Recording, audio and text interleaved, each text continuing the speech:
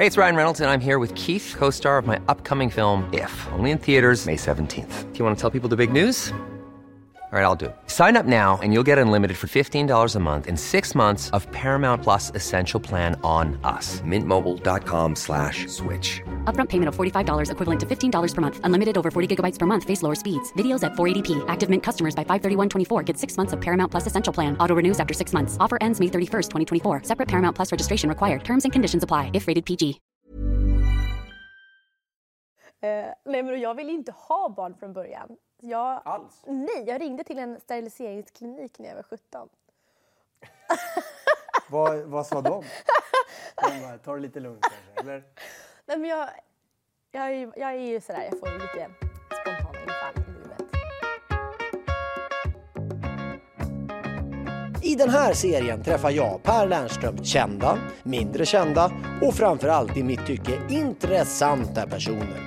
För att ta reda på vad som tagit dem dit de är idag. Och framförallt så söker jag svaret på frågan, hur blev det så här? Isabella Lönngrip, du är 25 år gammal, du är gift, du har 2 barn. Du har en väldig massa företag som du driver. Du har också framförallt startat en blogg och driver idag en blogg som inte bara är Nordens största utan också såklart en av Sveriges mest framgångsrika genom tiderna. Hur blev det så här egentligen? Ja. Jag har försökt så här, lista ut när det blev så här. Och jag har utgått från den dagen jag kom hem från skolan och gick in i mitt flickrum, loggade in på min stationära dator på Aftonbladet. Och där stod det, så här startade du din blogg. Okay. Hur gammal, vart är vi nu? Jag är 14 år. Ja. Det är 2005, jag ska fylla 15. Och jag är hemma hos min pappa, bor på Sankt Eriksplan i Stockholm. Och, så att jag tänkte, men blogg, så här, jag har ju skrivit dagbok i hela mitt liv. Alltså alltid så här, i en bokformat. Så tänkte jag, men jag kanske ska ha en dagbok på nätet. Det var det som var grundtanken, det här ska bli min dagbok på nätet. Ja. Och sen så går jag in då på blogg.se och ska registrera bloggen. Och så tänker jag, vad ska den heta? Och då skulle den heta Godisbella. Jag tänkte, helt perfekt, jag älskar godis, kallar mig för Bella. Men sen var det upptaget, så någon hade redan hunnit ta det. Okej, vad surt. Men då blev det Blondinbella. Och sen skrev jag mitt första inlägg. Och sen så med tiden så märkte jag ju att det här var ju blivit ett sätt för mig att få liksom uttrycka mina åsikter. För jag har alltid varit ganska så här viljestark person och vill förändra. Och jag har brunnit för frågor liksom, alltid i samhället. Hur har det märkts då? Jag gick med i Moderaternas ungdomsförbund. Och då blev det också naturligt för mig att ta med mig de här väldigt så här radikala åsikterna in på den här bloggen. Och så här ska vi göra, och man ska få rösträtt från man är 16 år, och gratis glass till alla. Typ lite så. Och hur kommer det sig att du är sån då? Eller var sån i alla fall? Var kommer det ifrån? Det har alltid... Dels har jag vuxit upp med 2 föräldrar som har stått väldigt långt ifrån varandra politiskt. En som har röstat på Moderaterna. Är det pappa? Nej, det är mamma. Ja. Och pappa har röstat på Socialdemokraterna. Okej. Och så det har alltid varit väldigt sådär högt i tak, att man får diskutera, och jag har hört bådas perspektiv. Och då har det varit roligt att bilda mig min egen åsikt. Så här, jag har pappa rätt eller mamma rätt? Bara, men så här är det. Och sen har jag alltid brunnit för rättvisa och tycker lag har varit spännande. Jag läste lagböcker när jag var liten bara för att jag fattade ingenting, men det var ändå spännande. Det är väldigt märkligt. Ja, men jag var ett märkligt barn. Ja, okej. Ja, all right. Men fortsatte det? Alltså, fortsatte du läsa lagböcker? Min pappa är ju jurist, så att vi hade alltid de här ståendes hemma. Och just de här lagböcker där det var familjejuridik och sådär, det tyckte jag var ganska spännande. Men jag har alltid varit med och påverkat ända sedan jag var liten och förstått att man kan göra skillnad som individ. Och det har varit viktigt för mig och någonting som jag också försökt förmedla i det jag gör, att man kan göra skillnad. Även för andra men också i sitt eget liv. Så bloggen var ett sätt för mig att få tycka och tänka istället för som traditionellt att man skrev mycket insändare på den tiden om man var med i ett ungdomsförbund. Blev det succé direkt eller vad skulle du säga? Ja, det var ingen succé direkt. Och jag märkte ju också att den här politiska vinkeln som jag tog som 14-åring var inte så här jättehett. Nej. Det var inte så många som läser lagböcker hemma. Nej, men folk som tyckte inte att det var så kul. Jag har ju alltid läst mycket och andra saker än lagböcker också. Och jag tycker att det var spännande att få forma min egen karaktär. Och då hade jag mycket den här, lite där Paris Hilton, bimbo, blond, men ändå lite sådär cool tjej. Jag hade det i huvudet, att så skulle hon vara. Och sen började jag ju låtsas på bloggen och skriva att jag var henne. Att jag gick på alla de här festerna och hade äldre killar och drack champagne och päls på mig. Och med ett liv som verkligen stack folk i ögonen.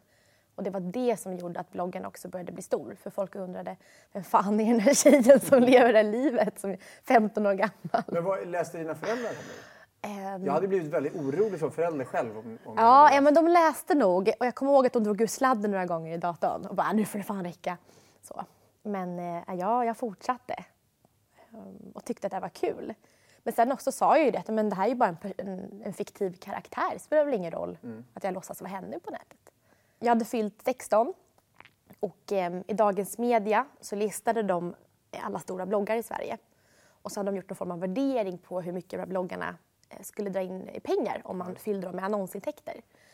Och då kom Alex Schulman på första plats med hans blogg. Och jag kom på 9:e plats, jag var 9:e störst i Sverige. Men då var det så att bloggens värde var 5 miljoner kronor. Vilket var en väldigt överdriven summa på den tiden. Men det gjorde ju också att media började skriva väldigt mycket om vem är den här unga tjejen och som har drivit en blogg som är värd väldigt mycket pengar. Och då fick folk upp ögonen för bloggkaraktären. Och det var också då jag insåg att nu är det ju faktiskt karaktären som de får upp ögonen för. Det är inte mig som person. Ett tag så fortsatte jag nog spela på det för att det var ganska lätt att bli uppmärksammad. Så. Men jag ledsnade på det också. Och att ha försökt vända ett varumärke har nästan tagit 10 år. Ja, för någonstans bestämde du för att jag måste vara mig själv. Ja, men det är inte hållbart att sitta och hitta på nätet så länge. Hur blev det så då? Alltså, hur gick du tillväga då? Försöka sluta skriva väldigt provocerande åsikter. De här typiska muff-åsikter. Att jag liksom började dra ner på det här politiska. Och jag spelade också väldigt mycket på det här pappa betalar liksom situationen. Och verkligheten var ju inte alls så. Jag var ju uppvuxen i Jakobsberg och sen visserligen pappa flyttade in till stan, men det blev en jätteklasskrock för mig från att gå i skola i Jakobsberg till Vasastan på Odenplan. Så jag började bli mer sann med att men så här har min uppväxt varit. Jag började bli lite mer ärlig. För att folk skulle förstå att det har varit en ganska tuff resa för mig egentligen. Mycket mobbning i skolan. Så jag tror att jag slutade provocera och var mer ärlig med min bakgrund. Vad fick du för respons på det? Nej, men det har nog varit bra, tror jag.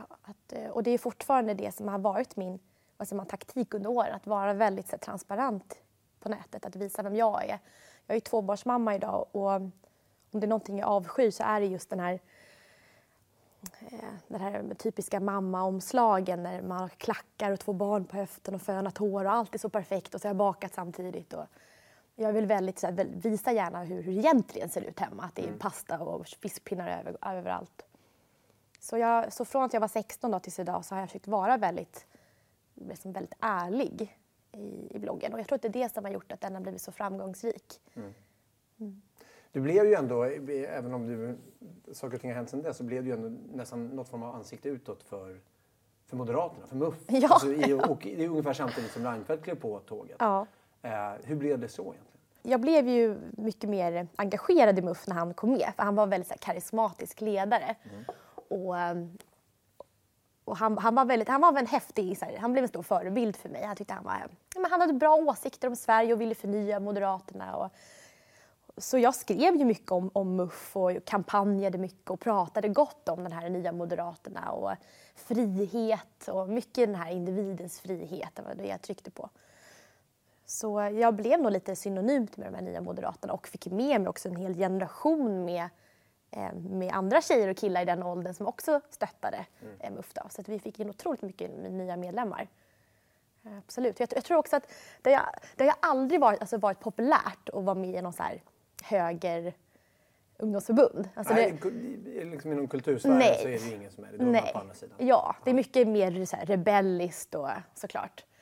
Så jag tror att jag lyckades väl kanske visa inte lika konservativ och stel högersida utan lite mer att individerna är i fokus. Och det var ju också väldigt bra tajmat kring hela blogg-Sverige och att vi kom också in i ett samhälle som var väldigt mycket mer individanpassat. Nu är ju inte Reinfeldt kvar. Det känns också som att saker och ting har hänt med dig. Hur blir det så? Vad beror det på? Ja, det handlar inte bara om att det blev en ny partiledare såklart. Utan det är ju så, när man är yngre så ser man världen mer svart och vit. Och speciellt när man får barn så tycker jag att man blir mer, allt blir mer så här, i gråzon och man blir mer ödmjuk inför andras människors perspektiv och hur de lever. Och, vad tänker du konkret på för frågor och ämnen? ja, men just det här att man är sin egen lyckas med. Det var liksom nästan den viktigaste frågan för mig ett tag. Att alla kan om man vill. Att ansträng dig lite hårdare så går det. Och det tankesättet kräks jag på idag. Jag kan liksom inte ens, alltså jag kan inte stå bakom det längre. Det går inte och det kommer nästan över en natt och jag ändrar mig. Kommer du ihåg vad det berodde på? Ja, jag läste Oprahs senaste bok. Då man skulle tänka positivt och så här, väldigt amerikanskt. Och sånt älskade jag förut, det här amerikanska positiva. Men så kunde jag liksom inte relatera till det här som någon skrev. Och samtidigt så var det på nyheterna att det kom folk över Medelhavet i gummibåtar. Och pojken som dog vid stranden. Och då blev jag så här, nej, det har inte riktigt med det här att göra. Och det var ett jätteviktigt uppvaknande för mig att jag förstod att det är liksom väldigt kallt att säga så. Att alla kan bestämma själva hur bra livet ska bli. För så ser det inte riktigt ut.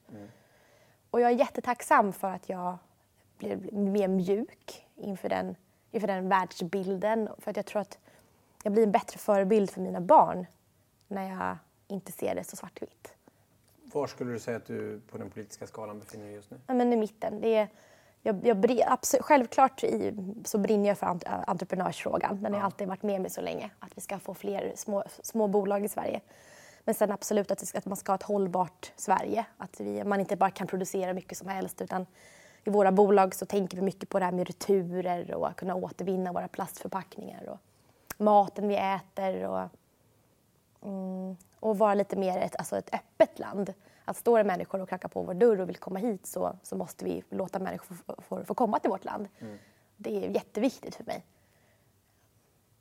Har du fått mycket skit för det här? För det är ju en ord som säkerligen den unga Isabella aldrig skulle säga. Ja, kanske. Alltså det jag blev, varför jag lämnade Moderaterna så var ju för att de kom ut med att de skulle förbjuda tiggeri och temporära uppehållstillstånd. Och det var då jag kände så här att men Moderaterna har alltid varit ett parti som har med frihet att göra. Alltså individens frihet ska stå i första hand. Men det gäller inte allas frihet utan bara vissa människors frihet. Skulle du kunna tänka dig att engagera dig politiskt igen eller ännu hårdare? Nej, och det är för att jag tror att jag kan göra mer skillnad från det håll där jag är idag. Där jag är mer oberoende och inte behöver anpassa mig för det politiska spelet.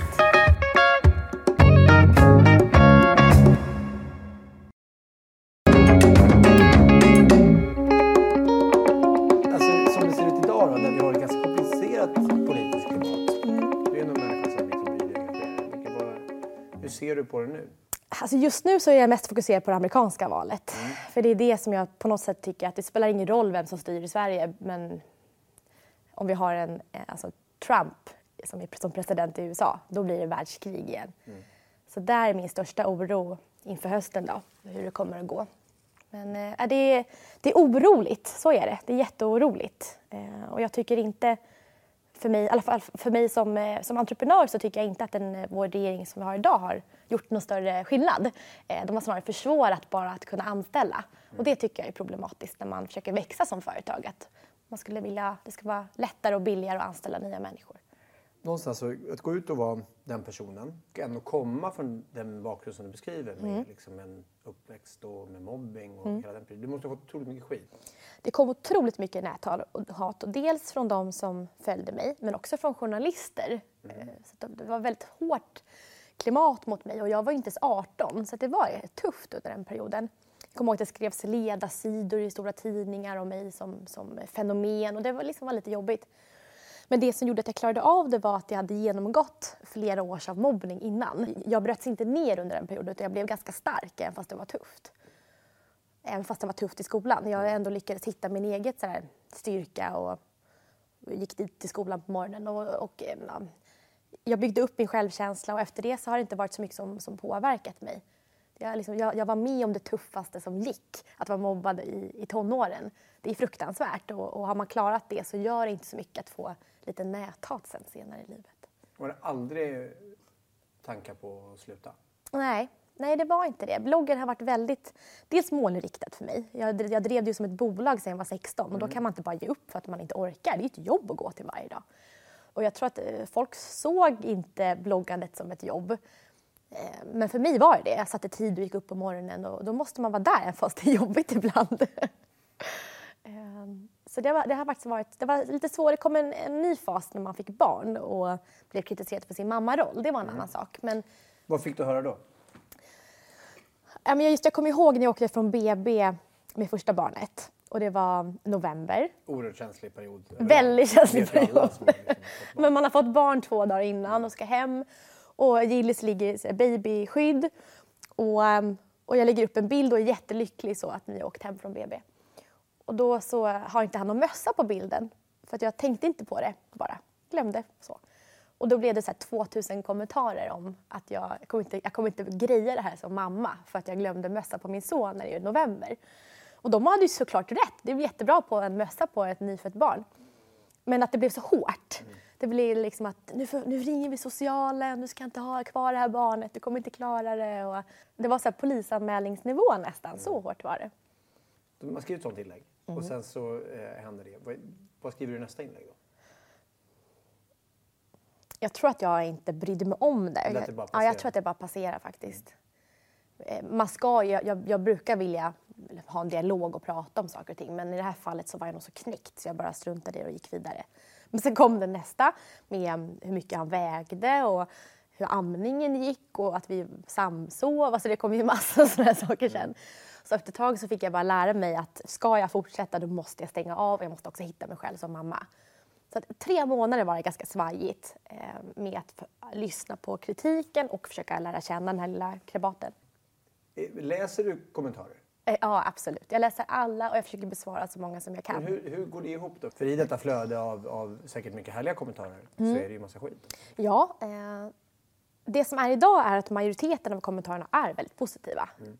Jag ser nästan tvärtom. Jag ser att jag får gå till ett jobb varje dag och jag får höra att jag är bäst, att jag är fantastisk, att jag är en bra mamma. Jag får höra så mycket fint varje dag. Och jag tror inte alla människor får uppleva den kärlek som man får. Så. Och det väger faktiskt över det negativa. Har ni någon gång gått vidare med någonting? Eller har du gått vidare med någonting? Polisanmält någonting? Ja, jag har gjort flera polisanmälningar mot när det varit allvarliga hot. Har du varit rädd någon? Ja, massor. Jag har haft vakt. Ryan Reynolds here from Mint Mobile. With the price of just about everything going up during inflation, we thought we'd bring our prices down. So to help us, we brought in a reverse auctioneer, which is apparently a thing. Mint Mobile Unlimited Premium Wireless. How to get 30, 30, bit to get 30, bit to get 20, 20, 20, bit to get 20, 20, bit to get 15, 15, 15, 15, just $15 a month? Sold! Give it a try at mintmobile.com/switch. $45 up front for 3 months plus taxes and fees. Promo rate for new customers for limited time. Unlimited more than 40 gigabytes per month. Slows full terms at mintmobile.com. Since 2013, Bombas has donated over 100 million socks, underwear, and T-shirts to those facing homelessness. If we counted those on air, this ad would last over 1,157 days. But if we counted the time it takes to make a donation possible, it would take just a few clicks. Because every time you make a purchase, Bombas donates an item to someone who needs it. Go to bombas.com/ACAST and use code ACAST for 20% off your first purchase. That's bombas.com/ACAST, code ACAST. Med mig. Ni har haft skydd och sådär också? Ja, inte sen barnen kom. Det har varit ganska lugnt. Men åren innan. Men det var ju också i samband med att jag var lite starkare så, med åsikter och vad jag tyckte och tänkte. Och då var det hembesök från folk och knäppisar. Hur tycker du att det där klimatet ser ut idag? Om du jämför, du som ändå varit med länge. Liksom. Jag måste ändå säga att jag tycker att det har blivit ett bättre nätklimat i Sverige. Och jag tror att det har blivit att på många sajter idag så kan du inte vara anonym på samma sätt när du kommenterar. Och det gör att nätet blir mer snällt och lite mer också självsanerande. Så jag upplever att det är ett bättre klimat idag än vad det var för några år sedan. Och jag hoppas att många känner igen sig i det, att det inte bara är jag som upplever det. Du var inne på det, du har pratat lite om barnen, men du blev mamma när du var 22. Ja, 23 var jag. 23 till och med. Du blev gravid när du var 22. Och hur blev det så? Alltså, vi behöver inte gå in på hur det blev så, men vi kan prata om, var det liksom, hur kom det sig att ni skaffade barn? Ja. Nej, men jag ville inte ha barn från början. Alls? Nej, jag ringde till en steriliseringsklinik när jag var 17. Så sa jag, nej men nu, jag ska sterilisera mig, jag bokar tid nu på en gång. Och så sa de att jag var tvungen att vänta tills jag var 20. Och då skrev jag ett långt inlägg om det och var skitarg. Och vad fick du för respons på det då? Det är väldigt speciellt som 17-åring, det är också det är som lagboken. Nej, jag tror att läsarna bara sa att vad bra att det är 20. Ja. Du fick inget medhåll. Nej, jag fick inget medhåll. Kanske från någon tjej i samma ålder. Ja, jag kände likadant. Nej, men det var just att jag hade... När man börjar gå in i vuxenlivet, mentalt i alla fall, så börjar man brottas med sin barndom. Den kommer liksom i kappen och man börjar fundera på mycket saker. Och jag var nog arg väldigt länge. Och jag tänkte absolut inte ge några barn. Varför var du arg? För att mina föräldrar fick mig också när de var unga.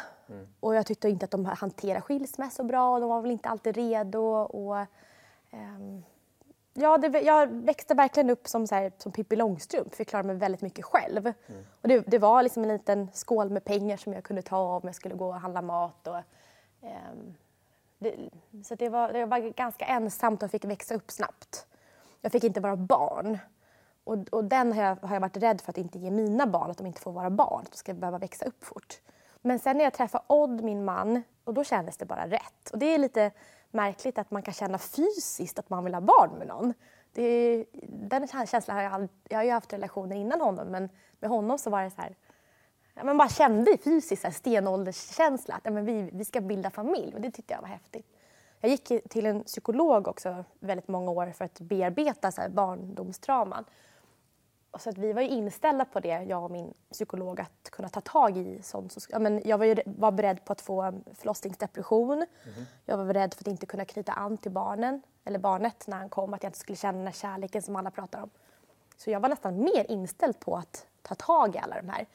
Jag åt antidepressiva också när jag blev gravid. Och de fick jag sluta med ganska snabbt. Men... Varför åt du antidepressiva? Var deprimerad? Eller? Ja, för att jag hade brutit med min pappa. Och det gjorde ett jättestort trauma i livet. Och hur blev det så? För att jag bestämde mig för... Som barn så skyddar man sina föräldrar till 100%. Det spelar ingen roll vad de gör. Man skyddar dem alltid inför alla. Inför myndigheter och alla möjliga. Och sen när jag hittade Odd och blev trygg med honom så vågade jag nog sätta ner foten. Och tänkte att nu räcker det. Nu är jag 21 år gammal och nu säger jag ifrån. Och nu funkar liksom inte att vi lever med varandra mer. Det var som att hugga av sin arm, verkligen. Precis, jag såg någon serie där någon man som fastnade under en sten och han fick hugga av sin arm. Just det, 122 timmar då. Ja, och då kände jag, men gud, det är ju precis det där jag har gjort. Fruktansvärt. Och man kan inte läka från en sån sak. Det är det som jag har förstått. Att man kan liksom inte hugga av sig armen och sen, utan du har alltid den här fantomkänslan kvar. När du gjorde det, var ni liksom... Det är stormigt eller var det bara att så här, nu gör vi det här bara? Det var ju mitt beslut. Jag var tvungen att bestämma mig och sen så bara stängde jag av och blockade alla nummer och mejladress och bara stängde av så. Och har ni hört sedan dess? Nej, det har vi inte gjort. Det var ganska många år sedan nu. När jag bodde i stan så bodde vi ganska nära varandra och då har man gått med liksom barnvagnen sådär och sen stötts på varandra. Men det har inte hänt någonting och han har liksom bara bytt gata och gått på andra sidan. Så jag tror inte han är så intresserad heller. Tungt ändå? Ja, det har varit tungt. Jag är en väldigt lycklig människa och väldigt nöjd med allting. Men just det är väl den enda delen i livet som alltid ligger där liksom och svider. Och jag har väl bara förstått att man kan inte ha allting hela tiden. Utan nu är det så här. Men jag har fått 2 barn och jag är världens bästa man och så. Hur mår barnen? De var jättebra. Var är de nu? På dagis eller? Ja, en är på dagis och en är med vår barnflicka. Hon är 1 som börjar på förskola i augusti. Just det. Och hur är ni som föräldrar, ska jag säga? Vad har ni för roller? Odd är den hönsiga. Som är Håller han med om det här? Ja. Ja, okej, bra. Ja. Nej, och det är för att Odd tycker att jag har en dålig riskbedömning. Ja, men det är sunt, säger jag. Han kallar mig för att jag är riskliberal. Har han några exempel? Eller har du några exempel? Nej, men jag tycker till exempel att det är klart att man får cykla inomhus, gå upp på köksbordet och göra en massa kuddar under och hoppa ner. Nu jag stoppar på en. Det här är inte bra. Jag ändrar mig helt. Jag tänkte så här, jag kommer ändå luta över mot ditt håll, men jag är inte alls med. Nej, men jag tycker så att man ska få hoppa och studsa och kullerbyttor och man behöver inte äta vid köksbordet, man kan äta under bordet om man känner för det. Ja. Det är väldigt så här det är fel. Ja, jag vet. Men jag kan tycka att jag är en väldigt lekig mamma. Allt är lek för mig. Jag älskar att leka och busa. Man märker det. Du har ju extremt mycket energi. Liksom. Ja. Hur blev det så? Eller har det alltid varit så? Men jag fick ju min ADHD-utredning klar för några år sedan.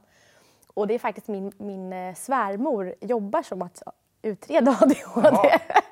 Så vi började väl prata lite grann om när vi lärde känna varandra. Och det var tufft att behöva gå i skolan och behöva sitta i möten och försöka vara som alla andra.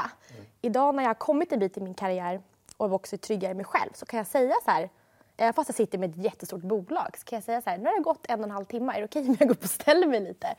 Och sen står jag upp och går när vi pratar. Så att idag vågar jag säga ifrån mer och vågar anpassa vardagen efter mig. Och det är jätteskönt. Skulle du säga att du har lidit mycket av det här? Ja, innan jag visste om vad det var. Jag har haft lite svårt att läsa de här sociala koderna ibland, tycker jag. Jag driver ett skönhetsmärke som heter Löwengrip Care & Color. Och så nu håller vi på att ta fram en intimserie för kvinnan. En intimtvätt och sådär. Och så fick vi någon ny granne, så började jag liksom prata om att jag använder den här intimserien och testar den. Och för mig var det här... Det stod i varsin häcken. Ja, men lite så. Och för mig var det här bara att prata om mitt jobb. Ja. Och så berättade jag att jag är så glad att jag fått en inåtväxt hårstrå. För att jag har en kräm mot den nu liksom. Till en ny granne. Och Odd höll på att dö bredvid mig. Alltså han bara, vad säger du? Du kan inte prata om dina hårstrån med liksom en granne. Vad sa grannen då? Nej, men alla är ju så artiga i Sverige. Ja. Så alla bara, jaha. Han bara, ja, inåtväxt. Ja, det är inte bra. Medicineras du mot det här? Eller? Nej, jag valde att inte göra det. Nej, men och det är ju just för att den här... tänk att man har varit uppe sedan 5:30 med barnen. Man har jobbat, man har gjort en massa saker. Barnen sover. Och sen är jag hur pigg som helst 8:30. Jag har möjlighet att springa, jag kan sätta mig och jobba. Jag kan vara kreativ och komma på massa saker. Det känns som att jag har dubbelt så mycket som energi som någon annan. Och det är, under småbarnsåren så är det fantastiskt att känna. Istället för att känna att jag är trött så känner jag att jag är pigg. Och jag vill inte medicinera bort det. Men det måste finnas en gräns rent fysiskt också. Ja, det finns det. Och jag måste vara noga med och hålla mig till den. För att man kan ju lätt bränna ut sig. För kroppen orkar ju lika mycket oavsett om du har ADHD eller inte ADHD. Har du varit på väg att göra det? Ja, jag har ju gått in i väggen 2 gånger i mitt liv. Ja. När jag var 18 så gick jag in i väggen första gången. Och det var för att jag hade 3 bolag anställda och gick på 2 på gymnasiet. Och då vaknade jag en dag och jag kommer ihåg för jag skulle intervjua Maud Olofsson till något skolarbete. Så jag var väldigt där taggad och tyckte det kändes kul. Men så kunde jag kunde inte gå upp. Alltså fysiskt så funkade det inte. Och sen åkte jag in till sjukhuset och så blev jag sjukskriven. Och så låg jag hemma i 3 månader. Så. Och det var... Jag vet inte, ingenting funkar. Jag kunde liksom inte styra min egen kropp ens. Det var jätteläskigt. Minnet försvann. Och nästa gång jag gick in i väggen då fick jag magsår. Precis när jag träffade Odd. Då hade jag också jobbat stenhårt med ett företag som inte gick så bra. Och lagt mycket tid och pengar på det. Så då låg jag in en vecka på sjukhus. Men efter det så har jag varit jätteduktig med min hälsa. Verkligen gjort om i livet mycket. Du har totalt startat, om inte vi har räknat helt fel här, 11 bolag. Det stämmer bra. Ja. Hur blev det så egentligen? Det är många bolag. Nu är inte alla aktiva längre. Nej, absolut inte. Nej, men vissa tycker om att prova olika sporter. Ja. Att man testar basket, jiu-jitsu, fotboll och dans. Och jag gjorde ju aldrig det. Så jag testade olika bolag istället. Det var verkligen så här. Jag hade lite tid över, så tyckte att någonting var tråkigt, jag kunde förbättra. Och sen så smällde jag upp ett aktiebolag och så testade jag. Och så gick det inte, så la jag av. Så har jag gjort 11 gånger. Och många kanske skulle se det som att jag har varit ett stort misslyckande. Att varför startar man 11 projekt och det tar väldigt lång tid tills någonting flyger. Men jag har då lärt mig otroligt mycket på de här åren. Jag har varit entreprenör i 10 år i år. Och idag har jag landat i liksom, 4 bolag, men det är 3 som jag jobbar mer aktivt i. Så jag har rensat upp bland de här 11 bolagen då. Så nu har jag 4 bolag kvar. Mm. Hur är du som chef? Ja, jag är ingen bra chef. För det var lite det så här, det finns ju mycket av det du har sagt som kan vara speciellt som anställd under dig. Absolut. Ja. Absolut. Ja, men så är det. Och jag vet om att jag inte är världens bästa chef. Och jag har alltid varit väldigt tydlig med att det alltid ska finnas en annan chef i alla bolag. Som är den som tar alla personalfrågor och teamwork och utveckling och sådär. Så det är ganska skönt. Jag har satt mig i en position där jag får vara kreativ och i alla företag. Det är det jag gör. Jag är kreativ i LCC, tar fram produkterna och jag får göra det som min hjärna är bäst anpassad för. Har du bränt mycket relationer, tror du? Nej, men det tycker jag inte. Vi har varit 60 anställda under åren. Så ganska mycket folk. Ja. Det är klart, kanske första assistenten sådär, när jag var 16 kanske inte var så schysst mot. Vi har haft väldigt mycket personal under åren. Men det har också varit för att de har ju pluggat samtidigt. Ja, så de har bytts ut automatiskt. De har säkert lärt sig något. Men de senaste 4 åren så har jag haft en person som slutat. Så det säger att det ändå hänt väldigt mycket med mig som person också. Jag har förstått att jag inte ska vara in och peta i vissa saker. Och, men till exempel det här, jag kan bara glömma, som i morse så kommer min assistent in och då börjar jag direkt prata om inför nästa möte. Och hon är så här, god morgon på dig med. Att man glömmer de här vanliga sakerna. Men det gäller ju också att ha personal som är lite coola i sig själva som kan säga åt mig. Att så här, hörru du, nu hälsar du, så här, hur mår du? Och inte bara prata jobb. Men du är ju också en offentlig person. Ja. På många sätt och vis. Och för några år sedan så var du också med i Let's Dance. Hur blev det så? För karriären så var det jätteviktigt. För att jag bara var känd för den yngre tjejpubliken så blev det också mycket bredare. Och det var viktigt för mig just för karriären att bli mer allmänt känd. Det var också lättare då att få in annonsintäkter från bolag för att det var en bredare målgrupp som läste. Och jag blev också Sveriges största blogg efter jag hade varit med där. Tycker du om att stå i centrum? Eller är det bara en beräkning i liksom, gör jag det här så kommer det här att komma? Jag är väldigt mycket både och. Jag har verkligen den här extroverta och den introverta sidan. Nej, men jag har aldrig någonsin, jag har aldrig en tanke om i livet att bli känd på något sätt. Jag har liksom aldrig intresserat mig. Utan målet var ju att läsa juridik och bli advokat. Det var liksom det jag ville jobba med. Och för mig så är det som sker på kontoret går alltid före om det är någon intervju eller någonting. Utan det är alltid den här dagliga businessen som jag prioriterar. Jag tror att det är så när man är väldigt sådär ute och folk kan tycka och tänka om men så blir det så viktigt med det privata. Det går inte att slappna av riktigt i Sverige. Så jag kan inte ha en fyllekväll med tjejkompisarna på stan. Eller vadå? Nej, för då fotas det och filmas. Och... Så vart har du dina fyllekvällar? I New York. Det är lite lugnare. Eller tvärtom, det är inte så lugnt. Men det... Färre svenskar. Ja. Du driver bland annat ett investmentbolag. Ja. Hur kommer det sig att det blir så? Det började med att jag själv var tonåring och gick förbi till alla banker och ville ta ett lån för mina tusentals idéer. Ingen ville ge mig ett lån för att jag hade inget papper med mig utan jag bara ville berätta om allting jag hade på gång. Och sådär. Så drömmen var ju att spara så mycket pengar som jag kunde för att vara min egen bank. Och den här banken då blev till mitt investmentbolag där jag har sparat massa pengar under åren. Och idag så har jag kunnat investera och finansierat alla mina egna bolag, vilket i första hand har varit det viktigaste. Och jag har aldrig velat behöva gå till en annan riskkapitalist och liksom snälla. Varför inte det? Men jag vill klara mig själv. Jag har haft lite svårt att teama ihop med andra också. Men idag så kan jag finansiera alla mina drömmar själv. Och det är bästa känslan. Men nu har jag också blivit lite pengar kvar. Och då har jag bestämt mig för att investera i andra människors idéer.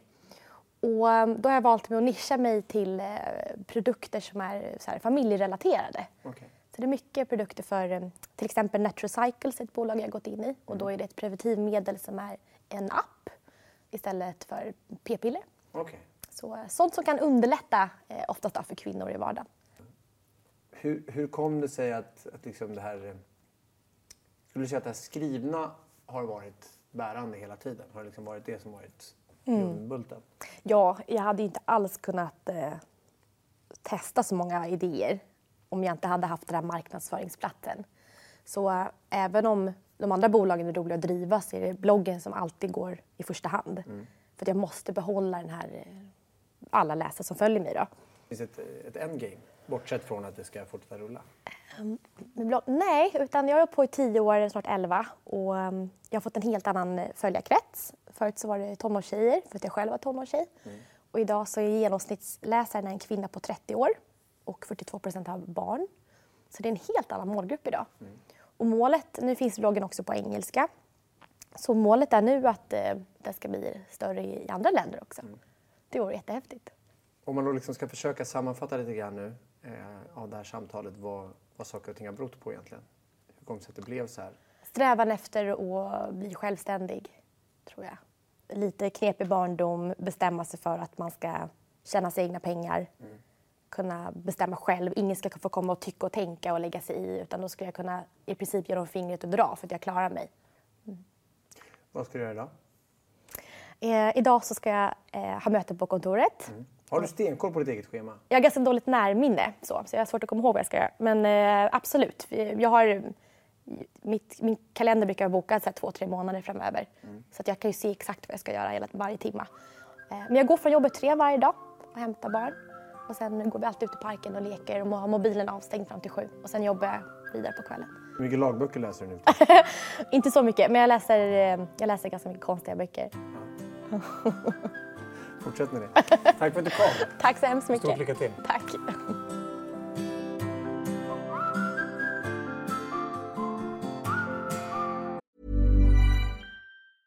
Planning for your next trip? Elevate your travel style with Quince. Quince has all the jet-setting essentials you'll want for your next getaway, like European linen, premium luggage options, buttery soft Italian leather bags, and so much more. And is all priced at 50 to 80% less than similar brands. Plus, Quince only works with factories that use safe and ethical manufacturing practices. Pack your bags with high-quality essentials you'll be wearing for vacations to come with Quince. Go to quince.com/pack for free shipping and 365-day returns.